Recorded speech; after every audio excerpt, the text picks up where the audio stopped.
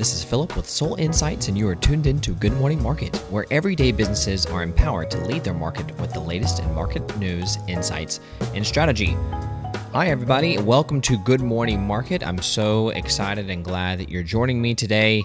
Want to thank you for joining if it's your first time, and if you've been here for quite a while, thank you for being a part of this community.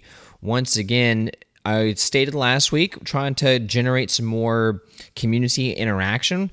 Would want to hear from you, want to know my audience, and I want my audience to know me. So I started this thing where I put out some posts and dropped it on the podcast, an invitation to all y'all to send in questions, comments, things that you want me to interact with on the podcast.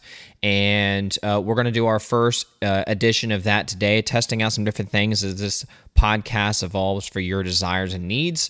So once again, you can reach out to me through Instagram, Facebook, LinkedIn. You can email me, Philip with 2Ls at soulinsights.com. And we got a submission. So, hey, I'm going to address Montana Tom, who I've been connected with for quite some time. She's the founder of Social Butterfly Savannah. For those of y'all who want to follow her and learn more about her social media prowess, she asked me maybe my own experience or perspective with work-life balance, which is a great one. So I want to address that real quick before we get into the podcast, which is going to be a hot one. You can tell by the title it's going to be a hot one, but let me quickly address that, work-life balance. It's tough, right? So like Montana and like maybe some other folks who listen to this, we either own our own small businesses or in a business development role. It's really, it's not that simple, clock in, clock out. You've got to be running either your business or your territory or your assignment like it's your own business. And so there's always more work to do. There's always the next thing off the list that you didn't get to. There's always that on a daily basis, on a weekly basis, on a monthly basis. There's always, every time you get hot, I'm like, man, well, I guess I could do even more. So I definitely feel the pressure, and I'm still figuring it out. So I have kids, I have 2 young girls, and I have a wife, and I work from home, which gives me flexibility. But of course, everybody who during the telecommuting era has found out that that's good and bad, and it makes it harder to unplug in many ways when you work from the house. So work-life balance is tough. I think it's, first of all, just understanding a mentality that work is a part of what you do. It is not all of what you do. There will always be more work to do until the day you retire or the day you die. You'll never complete all of the work that you want to do. So it's all about setting aggressive but attainable goals and not overwhelming yourself. I think more so on a weekly basis. A book that was really helpful to me was the 7 Habits of Highly Effective People. I really enjoyed that book. And what he talked about in terms of self-management for efficiency more than effectiveness was thinking of terms on more a weekly basis. And I think that you never want to get into the habit, and I've been doing this lately, of overbooking yourself on your calendar. Even if you're someone who is super organized and loves to have all that calendar organization, you don't want to overbook yourself, because that's how you feel defeated because you never were able to get to enough things. For me, what is best for me when I'm at my healthiest is putting no more than 3 significant things. There's no such thing as something that takes 30 minutes. So I try to block out 3 big things per day.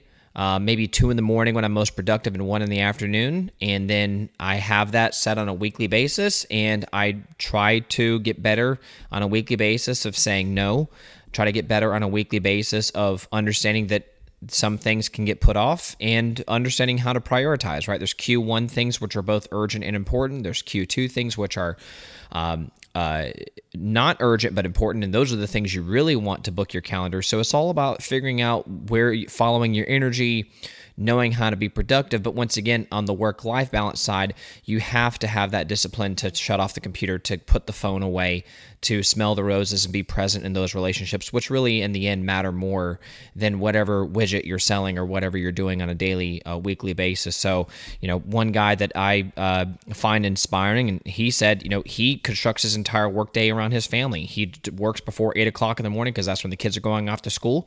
But once 3 o'clock comes around, he really doesn't do a lot of work because he wants to really pour into his kids while they're there. And then he decides that once the kids go to bed, then he'll do some more work. So that's not exactly what I do, but I'm trying to take different pieces to learn how I can be fully working and not distracted from other distractions and have good, aggressive, but also breathable, realistic expectation on a weekly basis for my productivity.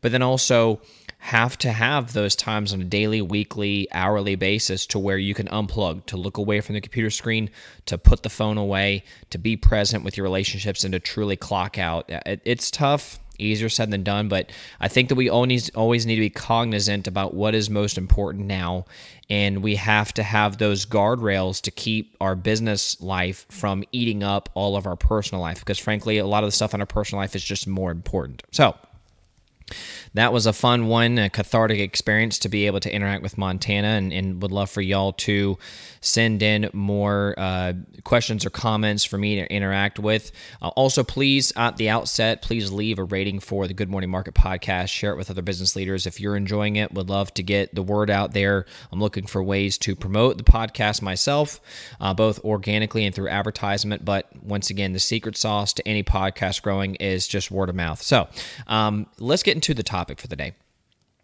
Philip is upset. I'm just going to warn y'all now. This is not going to be roses. This is not going to be super inspiring. I think it will be helpful, however. But it's like that cold medicine. It's the medicine that doesn't taste good, but we need to take it. And I don't mean to. Once again, I don't mean to come across and kind of rain on anybody's parade. I think that this is one person's perspective, but I've talked about inflation and I've talked about macroeconomics things probably about half the time in the episode. I think that y'all have noticed a trend if you've been with the Good Morning Market a long time that if I'm not doing a guest and if it's just me, sometimes I talk about marketing strategy, and I would say at least the other half of the time I'm usually talking about something around economics. And given the time in which I started my podcast, there's been more bad news, unfortunately, to talk about than good news, in my opinion. So I'm seeing a lot of warning signs, and part of what precipitated my talking about this today, about how I think on the whole we're headed for a longer, rougher road than many people want to think about when it comes to the overall national economy, is the data that came out from the CPI and the inflation stats that were reported on for July year over year. It was 8.5%. Economists were expecting higher, and so a lot of people are ready to throw the victory parade. Only slightly hyperbolic in that, this shows that things are turning for the better. I don't think so at all. And so that's what we're going to go into in today's episode, is we're going to discuss all the things I'm seeing and why I think that we all need to work a lot smarter, and we need to get going because the tough is getting tougher. The going is getting tougher. So we have to work that much smarter. And so I'm going to lay out in painful detail why I think that not only over the next year, but maybe over the next several years, the economy is not going to be good.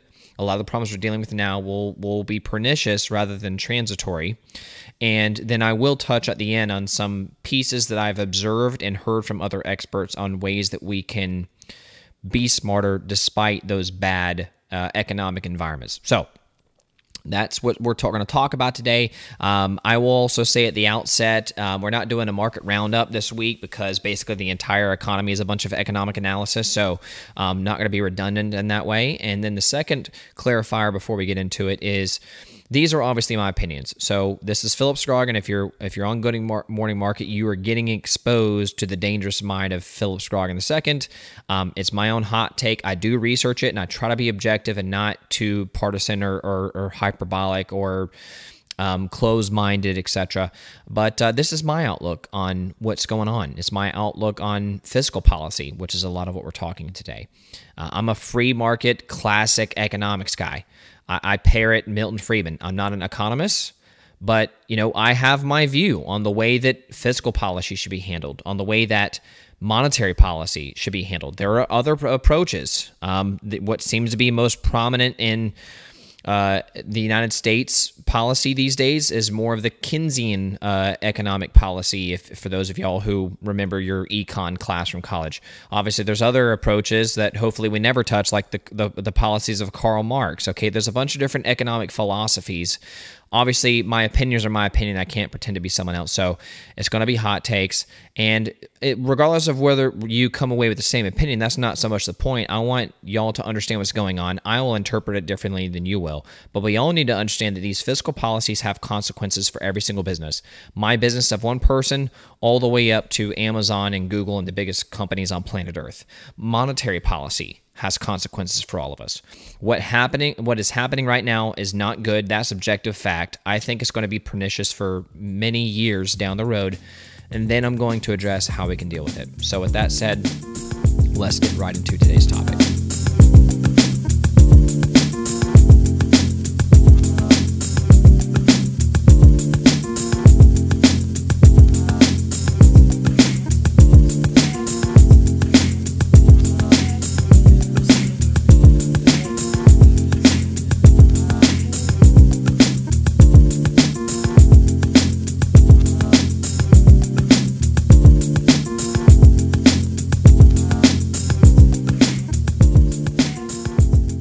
Number one, I'm going to go over several different points.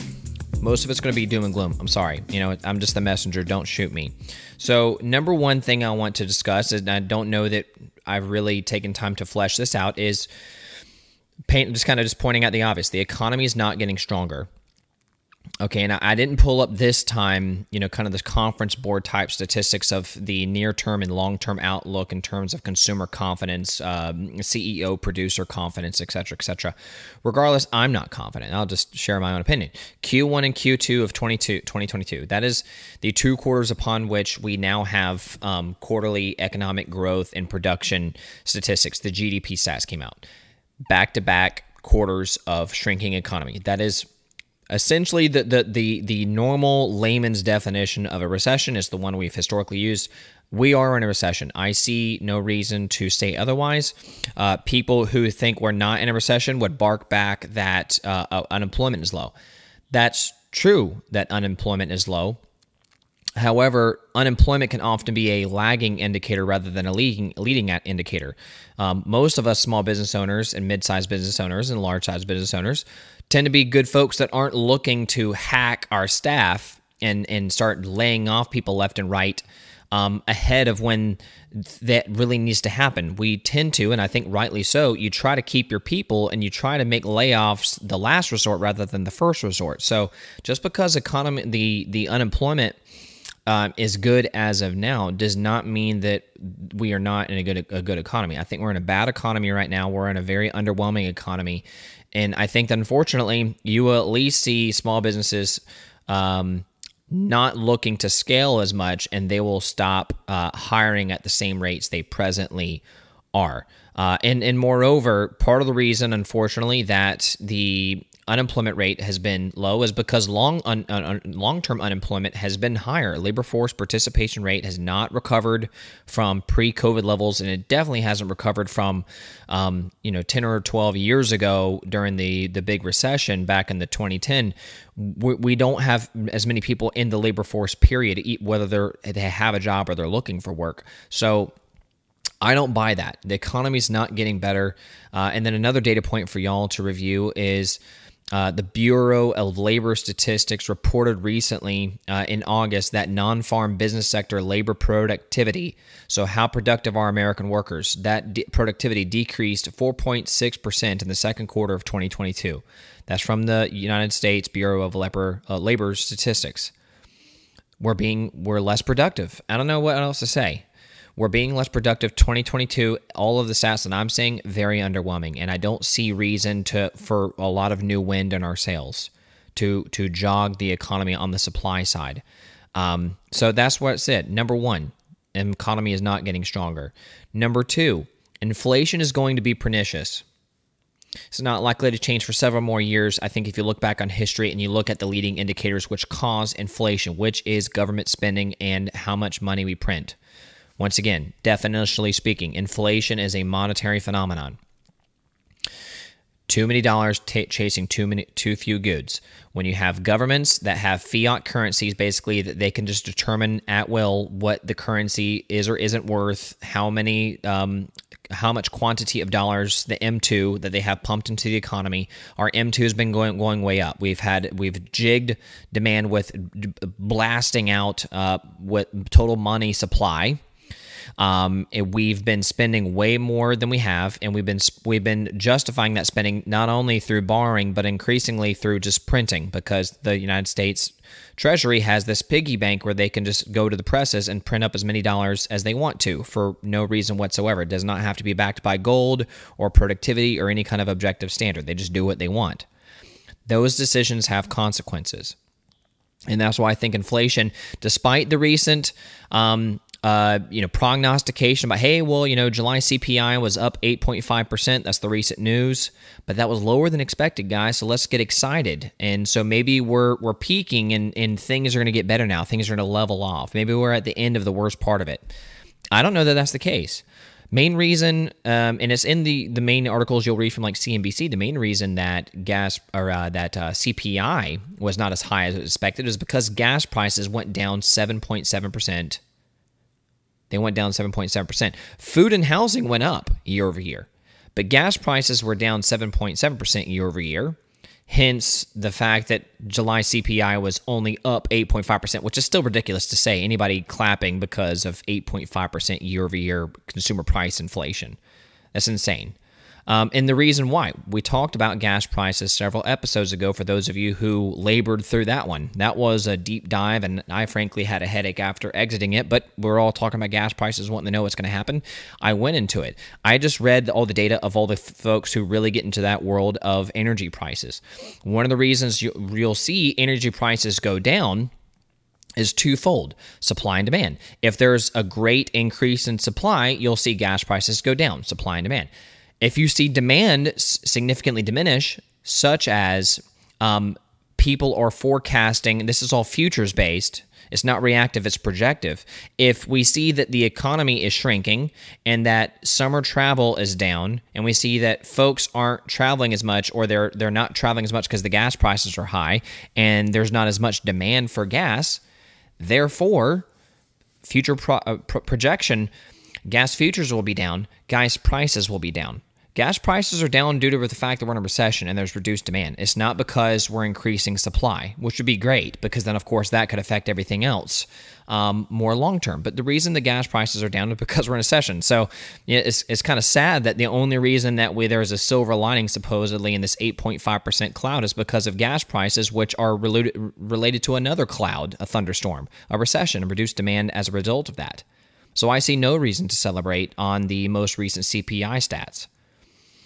Another thing that has been impacted by inflation is real wages. Small businesses are complaining, and rightly so, that we're having to jack up compensation to get folks to come work. And it's true, the data is borne out that in the private market, we have been significantly increasing on average across the nation, even in markets like the Savannah metro area, where previously we had not done much wage increase. Wages are going up. Employees are more expensive on a wages or total compensation level. But real wages for those folks have been decreasing. Real wages have taken a hit the entire year. Real wages, everybody's taking a pay hit. I think I saw a stat, and I didn't verify this before the episode, but I think I saw a stat that on average, the American household took a $5,000 pay cut last year, not because their employer cut their pay by $5,000, but because inflation is a tax. Inflation is a pay cut. The $5,000 average household pay cut due to inflation. Real wages are down. So I think that this is going to continue. Let me continue on with some other reasons why I think that wasn't a reason, but let me tell you why I think inflation is going to be pernicious for years rather than we've topped off and now we're going to see the downward slope of inflation.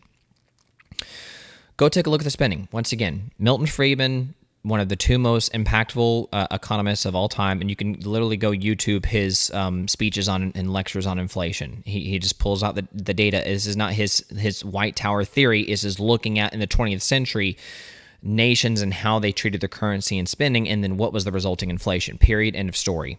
Okay, and recently, what the powers that be decided in the United States government is that those rules no longer applied, and there's this talk about this modern monetary theory where inflation basically is impossible and you can do whatever you want. Then we're getting hit with reality in the face. And the reason that we've been dealing with inflation is you look at government spending really for a long, long time. But obviously things went supernova post-COVID, right? We shut down the country, and then we just started pushing out cash by printing it to jog demand and just saying to hell with supply. So if you look at spending, I went and pulled up some data straight from the government websites. In 2020 and 2021 alone, go look at IRS spending in those years versus previous years, the previous 4 or 5 years. We spent nearly $1 trillion, $923 billion to be exact, in stimulus payouts and child tax credit push-outs out of nowhere, money we didn't have in the bank. It's called helicopter money. You literally just foomf. Out of nowhere, you print money, and then you just start shoving it through a helicopter down into people's pockets, right? That was the CARES Act. That was definitely the American Rescue Act, the child tax credit, 2020, 2021, nearly $950 billion just in money getting shoved into people's pockets. And we saw all the ramifications of that. People were slower to come back to the workforce. People had more money to spend and were buying more products, and now they were buying more services. And the red hot demand, even according to folks like Warren Buffett, was way exceeding supply. And we're seeing that it's being pernicious even after supply has somewhat leveled out as we've started to get more normal operations following the release of all the lockdowns and, of course, the release of the vaccine. Then you look at government spending. Total government spending, $6.82 trillion spent by the United States federal government in fiscal 2021. $6.82 trillion with a T. That's 68% above its $4 trillion in tax receipts. By the way, $4 trillion in tax receipts in fiscal 2021 was a record. You taxpayers listening, you set a record last year in giving the federal government $4 trillion to handle all of its job. It said, Mr. and Mrs. Taxpayer, that's not nearly enough. We're going to spend every dollar that you gave us, and then we're going to spend another 68% on top of that just in 1 year. You set records in income tax and corporate income tax, and they still spend everything you gave them plus more than 50% more. That has consequences, ladies and gentlemen. Government spending was 44% of GDP in 2020. So if you're thinking about this, like think about if you're in your own bank account, how much money you earn in wages, and then like a percentage of that, what you spend on a monthly basis on your credit card. Think of it like that. So if you make, $5,000 a month, how much are you then spending beyond that? And in fact, it's even worse because government spending, a lot of it isn't direct return on investment. That's another way to look at it. But government spending historically has been under, even in recent decades, under 40% of GDP. Government spending in 2020 was 44% of GDP. So out of all of the wealth that we produce, the government spending ate up 44% of that through spending. Debt obligations that you and I are on the hook for. And it's projected to be 40% in 2021. Not as high, but nevertheless high. Final data point to look at in terms of the issue with inflation is producer prices. That's more of, what we're experiencing, kind of like the CPI. But now we're going to producer prices, what it costs you to produce things, and which, of course, is going to get passed on to the customer because something's got to give. Producer prices have been much worse than CPI. We hit a decade high in February of 2021, a 10-year high.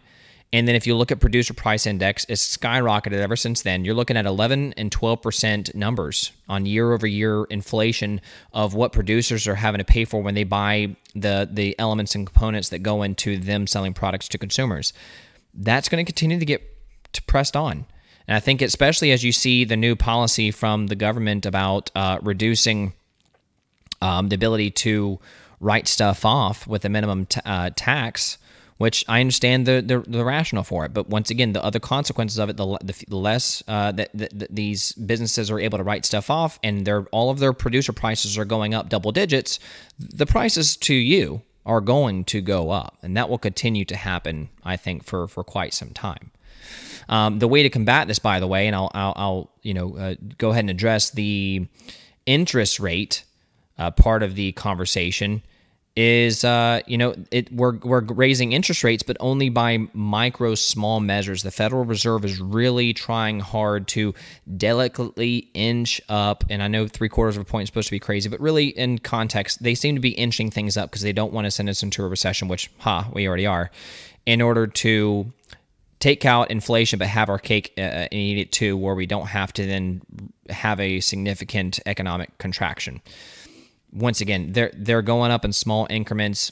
It's not going to be enough at this rate unless they, significantly expand the rate, and we'll touch on that in a little bit more detail. But once again, inflation, I think, is going to be pernicious because it's bad right now, and all of the inputs that result in inflation, government spending, M2, which is monetary supply, interest rates, everything 2020, 2021, and so far in 2022 looks to continue that trend. Once again, if you want to stop inflation, you have to reduce government spending, you have to reduce the supply of money, you have to raise interest rates. Period. End of story. That's how it's done. So let me go into that real quick. New spending in 2023. Let's look at what's planned for the future. If we're tailing off, then supposedly we should be fixing the causal factors that result in inflation. Let's look at planned spending for 2023. The projected federal government 2022 spending, by the way, is $5.85 trillion. So not as much as the 6.82 of 2021, but once again, going to be more than a trillion over what they'll get in tax receipts. So we're going to run another deficit. How are they going to get that money? That money is not, well, it is funny money in many ways, but where are they going to get that money from? They're going to get it from printing it or borrowing it. And we're running out of options to borrow it, I would say, more increasingly because there's probably more hesitation to lend to the United States with the historic levels of debt that we're running. And then moreover, now that we're having to raise interest rates, it's more expensive to take out loans and debt because when we raise our interest rate, it affects the entire global market. Therefore, we this vicious cycle gets exacerbated because we have to make interest payments on our debt, which is, last I checked, the number 4 greatest cost of the United States government is simply interest payments on its debt. The White House put out its 2023 budget proposal. What are they planning to spend next year? Because we got plenty of money in the bank, right? We should just spend as much as we can. Well, that's exactly the plan, ladies and gentlemen. We're looking at $5.9 trillion in planned spending according to White House desires. Go check it yourself, $5.9 trillion in spending versus $4.8 trillion in taxes. Okay, now those aren't exact to the T numbers. What we were looking at in totality was a $1.2 trillion deficit according to the White House 2023 proposed budget. $5.9 trillion spending over that, $4.8 trillion in taxes, a $1.2 trillion operating deficit in 2023. We are continuing to do the same things that led and continue to lead to inflation. And I'll just say this as I break away and hit on a couple other points, is we need a paradigm shift, in my opinion. Once again, this is Philip, the free market economics, hands-off, free markets kind of guy. What the government is doing is just being very, very active in engineering the economy, constantly trying to keep the floor low and the ceiling high by manipulating the monetary currency, not having solid monetary policy. They do whatever they want to with it, quantitative easing, whatever jigs demand, because we're always thinking about how can we jig demand? How can we get people spending money? And then how can we spend more money as the government to do this new program, that new program, this new program, that new program? Climate change, microchips, to bring over semiconductor production to the United States. Oh, and let's do solar panels, and let's do infrastructure projects, and let's do let's pay for all this healthcare stuff, and let's just do this and that, and let's do they're talked about free daycare, and let's do okay, but where are you going to get the money from? Well, we'll just print it. That's what we're dealing with. We got the government who just wants to always find the next program to spend on this. And then we're constantly trying to manipulate our fiscal and monetary policy to get folks to spend more money, to make sure that people always are flush with cash and they're always spending money, regardless of whether or not they're producing anything, regardless of whether or not the supply can meet the demand. We seem to not care. And we have this print and consume strategy. That's our philosophy right now in economics. Rather than a pay down your debt, make more than you spend, and then produce. We're not talking about supply side. Everybody in terms of the powers that be on our economy seem to only be fixated on demand. They don't care about supply side economics. We're not having a conversation about how can we unleash the power of the American producer? How can we unleash businesses? How can we unleash energy? How can we produce more and up and up and up and up and up our output, which is the way businesses think. How can we run the American economy like a business? How can we run the government more like a business? We're not talking about that because we're not talking about balancing budgets and we're not talking about increasing production. We're talking about how can we spend more regardless of how much money we have to spend, and how can we jog demand to keep people buying stuff. And this is the result, ladies and gentlemen. We will continue to deal with inflation until we fix those two causal factors: government spending and monetary policy. That's I guess that's what we have to say there. So let's transition real quick to touch on a couple more points when it comes to labor, because I know that a lot of y'all are focusing on whether or not you should hire, what's going on with the hiring situation, and then also looking at interest rates.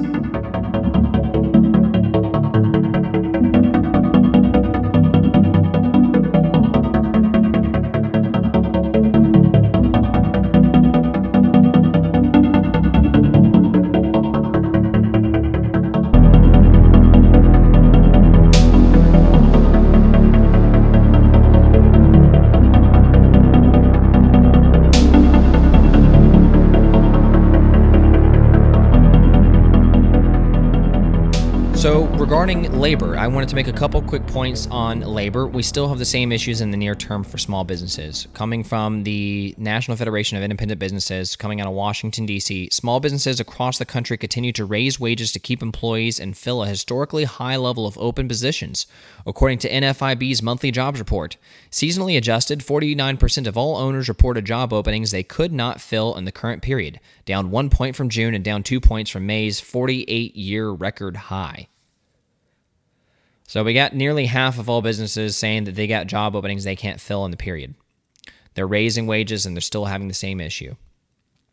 And on the long term, I'm once again not optimistic about what's going on with our labor force, despite the fact that everybody will tell you everything's hunky-dory because we right now have a low active unemployment rate.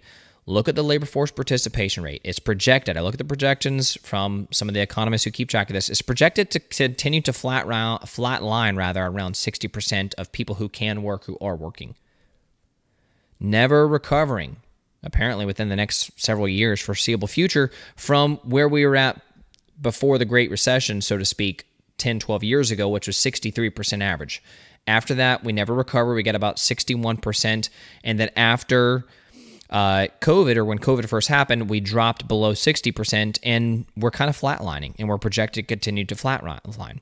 And I saw one interesting data point as to why this is. Is it baby boomers retiring early? Is it young folks living with their mom and dad, and they got flush with the helicopter cash, and so they're just not going back to work with the entry-level jobs? What is this? What's going on here?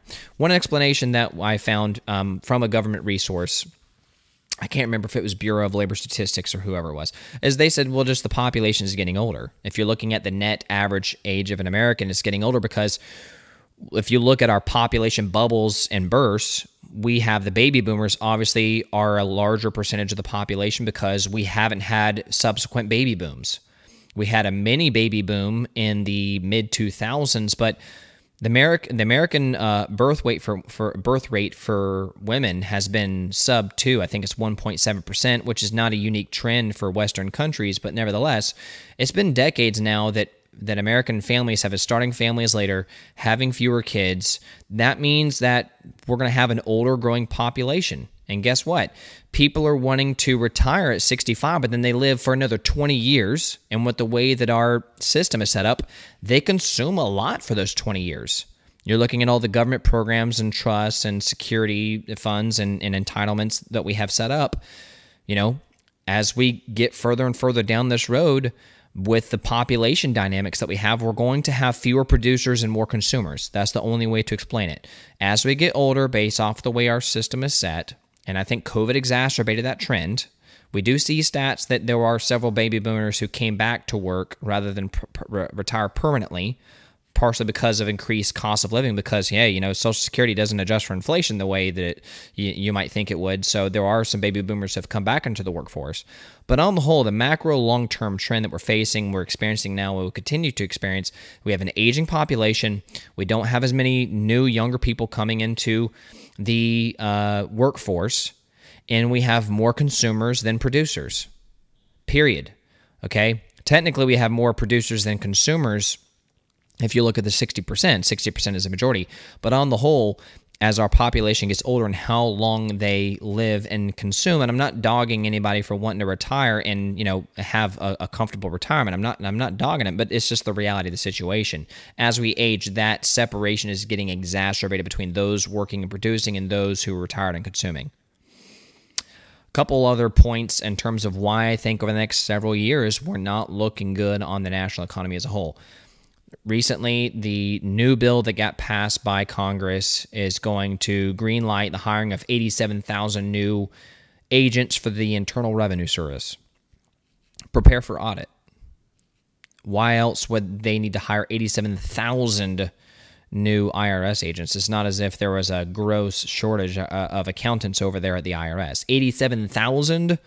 I've heard some folks saying, oh, yeah, this will be exclusively go after, only the fortune-sized companies who are using all these. Well, 87,000, and my understanding is that there was an amendment that was proposed to make sure that it's focusing on businesses, individuals that have, really high incomes, $400,000 a year or more, and that was turned down.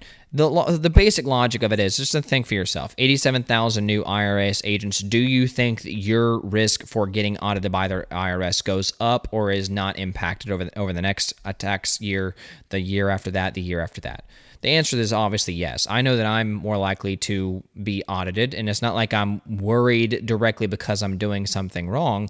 I have a CPA, and we try to handle everything by the book, but audits are crappy regardless of whether or not you've kept good books or whether you've done something wrong or not. Getting audited is not fun, and it's an arduous, painful process. So that's another reason to be skeptical moving forward is, it becomes that much harder to be able to run your business when you know that you've got to be that much tighter with your books and your accounting because your risk of audit increases. And then final point in terms of looking at what we're seeing now, which gives us reason for optimism or skepticism moving forward, is interest rates are going up, which means comparatively speaking, because we've been at a seemingly net, close to zero rate in terms of interest rates. Now, finally, that they're going up to 2.5% and they'll continue to go up, it is going to be harder to get capital, right? And which is the whole point, right? You make money tighter. That way, it's harder to get money. Therefore, we can slow down that demand to help supply catch up, which is the basic logic behind interest rates to fight inflation. We need to jack up the rates, really.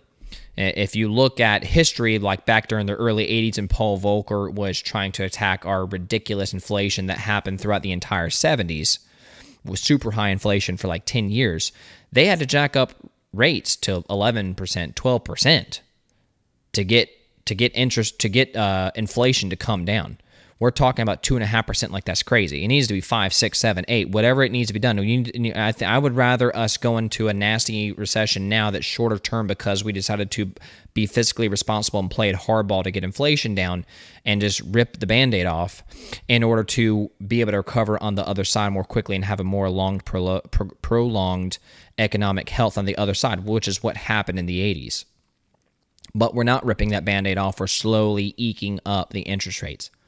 So if you're sufficiently depressed, I'm sorry. I apologize in advance. This is Philip's opinion for what he's seeing on near-term inflation stats, long-term government spending issues, the projected spending moving forward in 2023, the labor force productivity and participation rate, the IRS agents adding more red tape for businesses of all size, the interest rates going up and simultaneously not going up quickly enough. These are reasons to think that the economy is not looking good for the foreseeable future. With that said, let's then transition to and bring it home with a silver lining on how we can combat this, how we can be great and successful and accomplish goals despite these situations.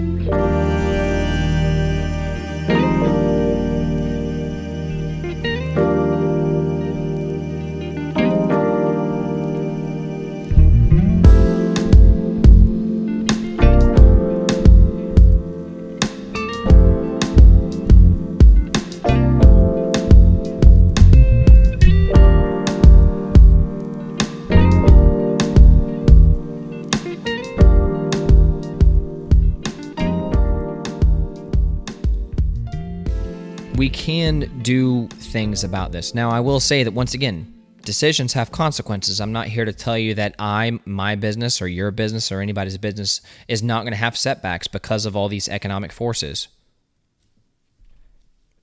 Keeping your books is going to be more complicated. Your costs are going to continue to go up. Your labor costs are going to continue to go up, and it's continuing to be hard to find employees, it would seem. It's not going to be as attractive to enter new markets. We're going to have to tighten the belt.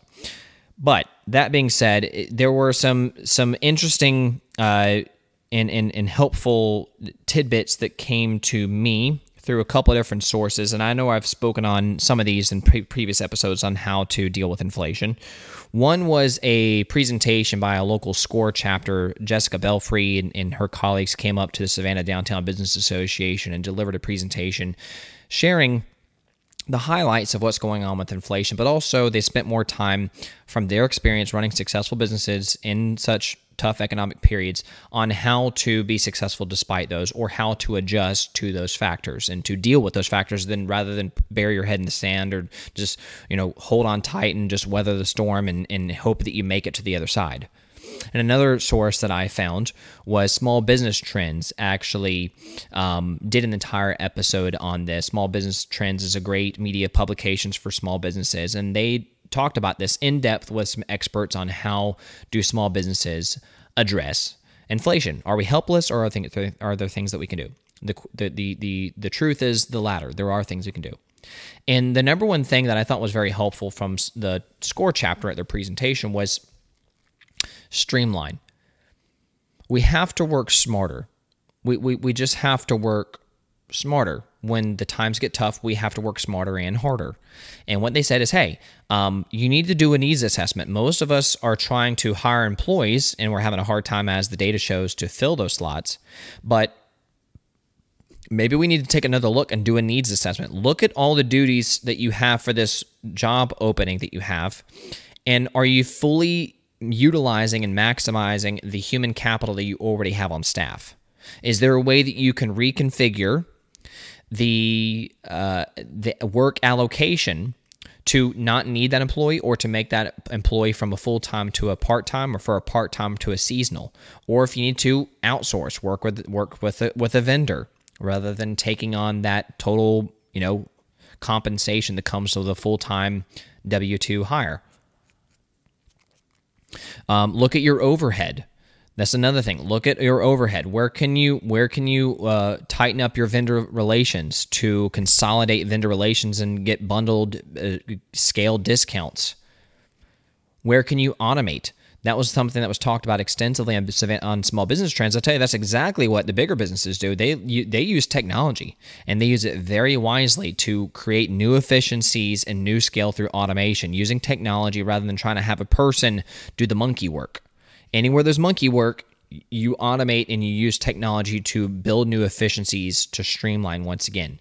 Obviously attacking debt, but once again, overhead, vendor relations, automate. And then the final, one of the other things or two of the things, rather, that Small Business Trends said that stood out to me. One was buying in bulk. You have to get more strategic with looking whether you're a business to business or you're a service or you sell a product. We're all buying supplies and equipment. We're buying product. So you have to be more strategic with keeping track of what you can buy and when the prices are going up and down. You might need to go buy in bulk when you see a deal. When you see a deal come, you buy in bulk, you stock up. Because with the way trends are going, prices are going to continue to rise. So as you do get those opportunities to consolidate vendor relationships, buy in bulk, get a deal, you have to maximize those opportunities. And then the other thing that, Small Business Trends talked about was you need to get into the business of data. You need to look at your data, regardless of where your starting point is, be it through your accounting system, your POS, your sales processing system. If you have business intelligence software, which more and more small businesses need to have those kinds of tools, that's exactly what I do with my business, is try to provide businesses of every side with the business intelligence where they can see what's going on with their money, they can see what's going on with their performance, namely from my perspective on the revenue generation side, but then there's also the financial and operations side of the house where business intelligence can be an extremely helpful tool. Because once again, we need to be looking for effectiveness and efficiencies under every single rock and nook and cranny. Look at that. You can look at your history. You can know what are your input and what are your historical trends to then turn around and look into the future and look at how do I raise my prices, to what degree, to make sure that I don't affect my number of customers and sales volume. Then once again, if you're doing that in conjunction with reorienting yourself towards your ideal customers, then you are combining that with your overhead, your vendor relations, automations, doing a needs assessment to make sure your labor optimized. There's a ways to tighten the belt and just be more lean. It's not cutting. Once again, it's not just cutting costs and reflexively raising your prices and then not doing any marketing and just holding on and waiting for the storm to end. That's failed small business strategy. Real small business strategy looks at the historical data, does a needs assessment of your own doors, and then gets lean and mean. The going gets tougher, the tough get going, to look into the future and to grow despite those challenges because you're working that much smarter than the economy is affecting you. And then one of the final points I wanted to wrap this home with is, once again, reorient. They talked about in the SCORE presentation is, hey, you might be looking to go into a new market, new geographical market, new target demographic. That's expensive, ladies and gentlemen. It takes a lot to enter a new market. Market development is an expensive process. You have to do a lot of saturation with brand building and advertising, sales force, building the relationships, the networking. It's expensive. And if you feel like you got your house in order to do it, more power to you, because it's a huge payoff, but it's also high risk. And what SCORE talked about was, rather than looking to get that next net new customer through tons of new marketing spend or sales spend, why don't you look to go back to the customers that are happy with you and are already buying from you to a certain degree and look to cross-sell, upsell before trying to go to that next gargantuan behemoth of going into a new market. I've talked about this on the podcast, ladies and gentlemen. I did an episode towards the end of last year about targeting versus reach. There's those movable middles that I talked about in that episode last year. You can still find it, targeting over reach. And this was not even my research. This was advanced marketing analysis and research. You've got your core who are already spending almost all of their money in your designated product category with you. And you've got the folks who have kind of fly by night, they bought once and you've not really seen them again. But then you have those movable middles. Sometimes they buy from you, sometimes they don't. If you can work on marketing to those folks who have already showed you that they want to spend money with you and that they like your product to a certain degree or your service, and they've already shown you that that they know you, you have customer data on them, you have some of that customer currency, you can market towards them, which is a lot less expensive, and try to earn more of their wallet share. So you can cross-sell, upsell, and once again, that goes into another proven concept, even during recessions, which we are in a recession, is product development and diversification. Launching new products is always very helpful during recession because it gives you a new stream of revenue, not to a brand new market that you have to develop from scratch, but to an existing market that you're trying to penetrate and earn more wallet share in. So once again, cross-sell, upsell, reorient towards your most profitable customer segments, and develop new products from time to time to give them new value. You earn more and more wallet share. It's called profitability, ladies and gentlemen. If you're doing that plus streamlining and optimizing your labor, your overhead, your vendor relationships, your automating with technology, you're going to be in a lot better position to come out of the other side of a recession whenever it does end, to come out of the other side of inflation whenever it does end, to be the leader in your market, to be growing and expanding, and to be in a great position to take advantage of opportunities because you knew how to see the threats and prepare for the threats. My final point for y'all, ladies and gentlemen, is something I'm actually going to be handling this week, is make sure your books are in order and have a good tax attorney and a CPA. 87,000 IRS agents. I still can't believe it. Anyways, so I'm not trying to scare anybody, but hey, I'm going to make sure I'm talking with my CPA and we're becoming best buddies, and that I'm making sure my house is in order to the nth degree. So there's that. But I think that does it for today.